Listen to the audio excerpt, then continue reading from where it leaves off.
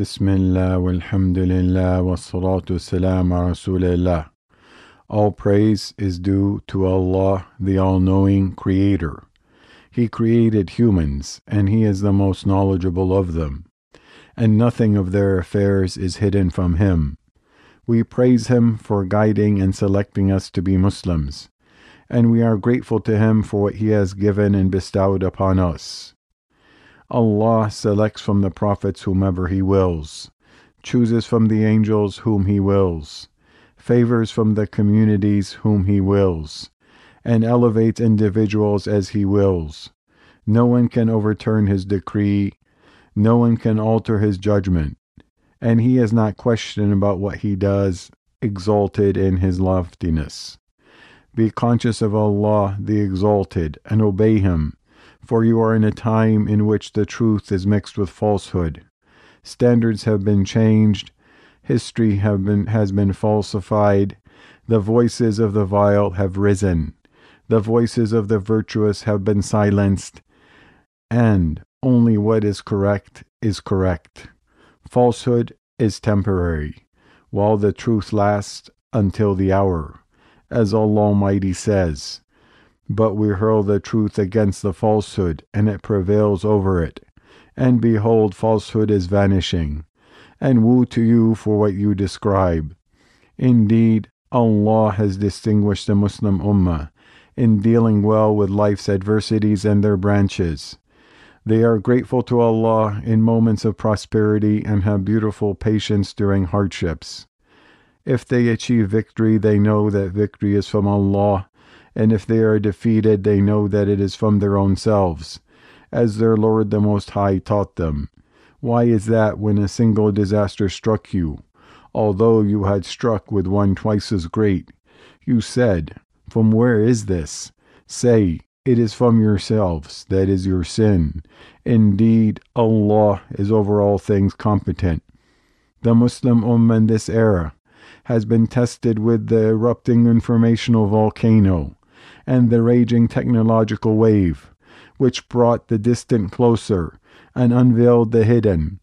The result of this flood of civilization, which indulged the body and starved the soul, is that the entire world became like one mass, uniting the tyranny of Ad, the disobedience of the people of Lut, the magic of Fir'aun and his people, the cheating of Midian, the mocking of the people of Nuh, and the plotting of Yusuf's brothers. Our Ummah has become among those burnt by the flames of this fire, engulfed by civilization's concerns, worries, hardships, and troubles, which added fuel to the fire, intensifying their pain and multiplying their distress.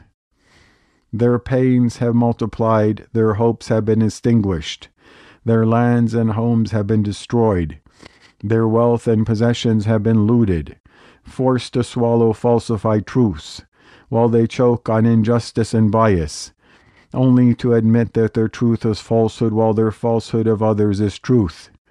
Then the veil was lifted from the falsehood of this civilization, and the miscarriage of justice within it, and the so-called human rights appeared with its gloomy face, with the Muslim Ummah having no share of it. The Muslims suffer under the screeching of instruments of war, which harvest their lives without any oversight or accountability, and without any conscious or human mercy. The Muslim Ummah is a dignified community that does not resort to hired mourners, no matter how dire its circumstances, because tears are not borrowed, and crying does not resurrect the dead. The only option for the Muslim Ummah is to hold tightly to the rope of its Creator, then to the rope of unity and uniting to support its cause and to defend it with all its might and capability, to wipe away the tears of the orphans, widows, and the injured, who have been affected by the wars of injustice, oppression, and tyranny. The Ummah of Islam has the foundation of its religion, through which it can be the strongest of communities and the most just of communities, if it is unified by its religion, and cooperates in the righteousness and piety. If it achieves that, then its adversaries will not be able to get an upper hand over it. The Muslim Ummah may weaken, but it does not die. It may be defeated, but it does not surrender. For Allah Almighty says, "Do not weaken and do not grieve, for you will be superior if you are believers. If a wound should touch you, then there has already struck people a wound similar to it. And these days of varying conditions we alternate among the people, so that Allah may make evident those who believe and may take to himself from among you martyrs.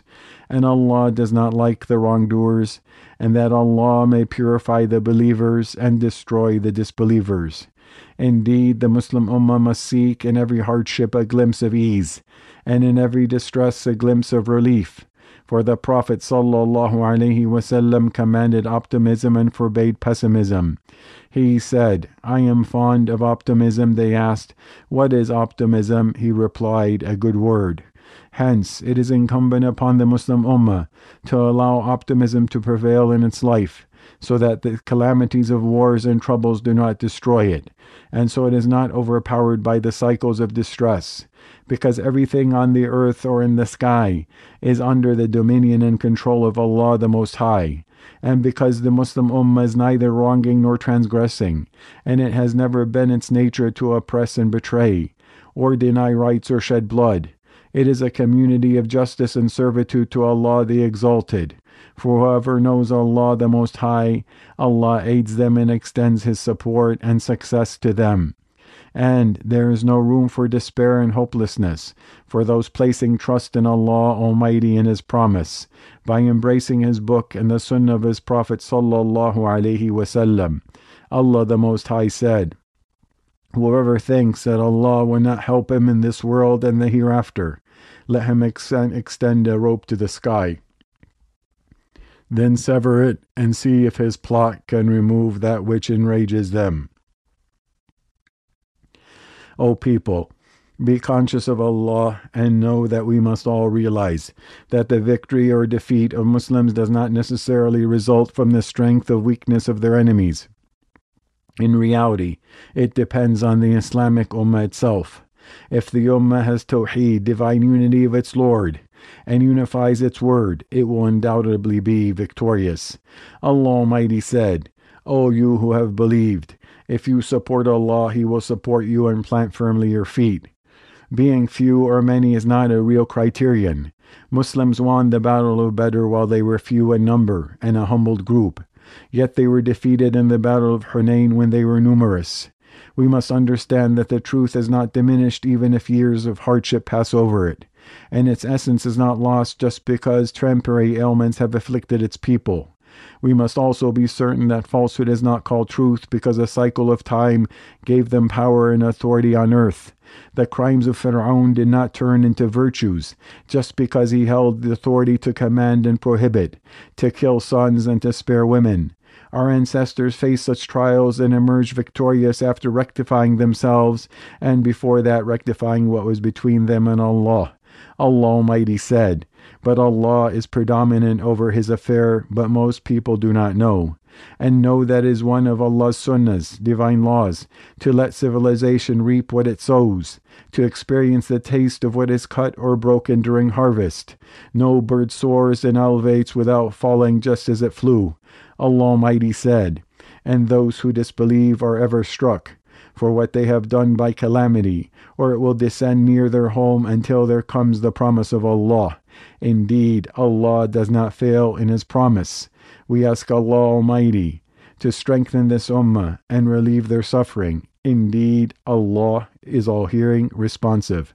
هذا والصلاة والسلام على رسول الله.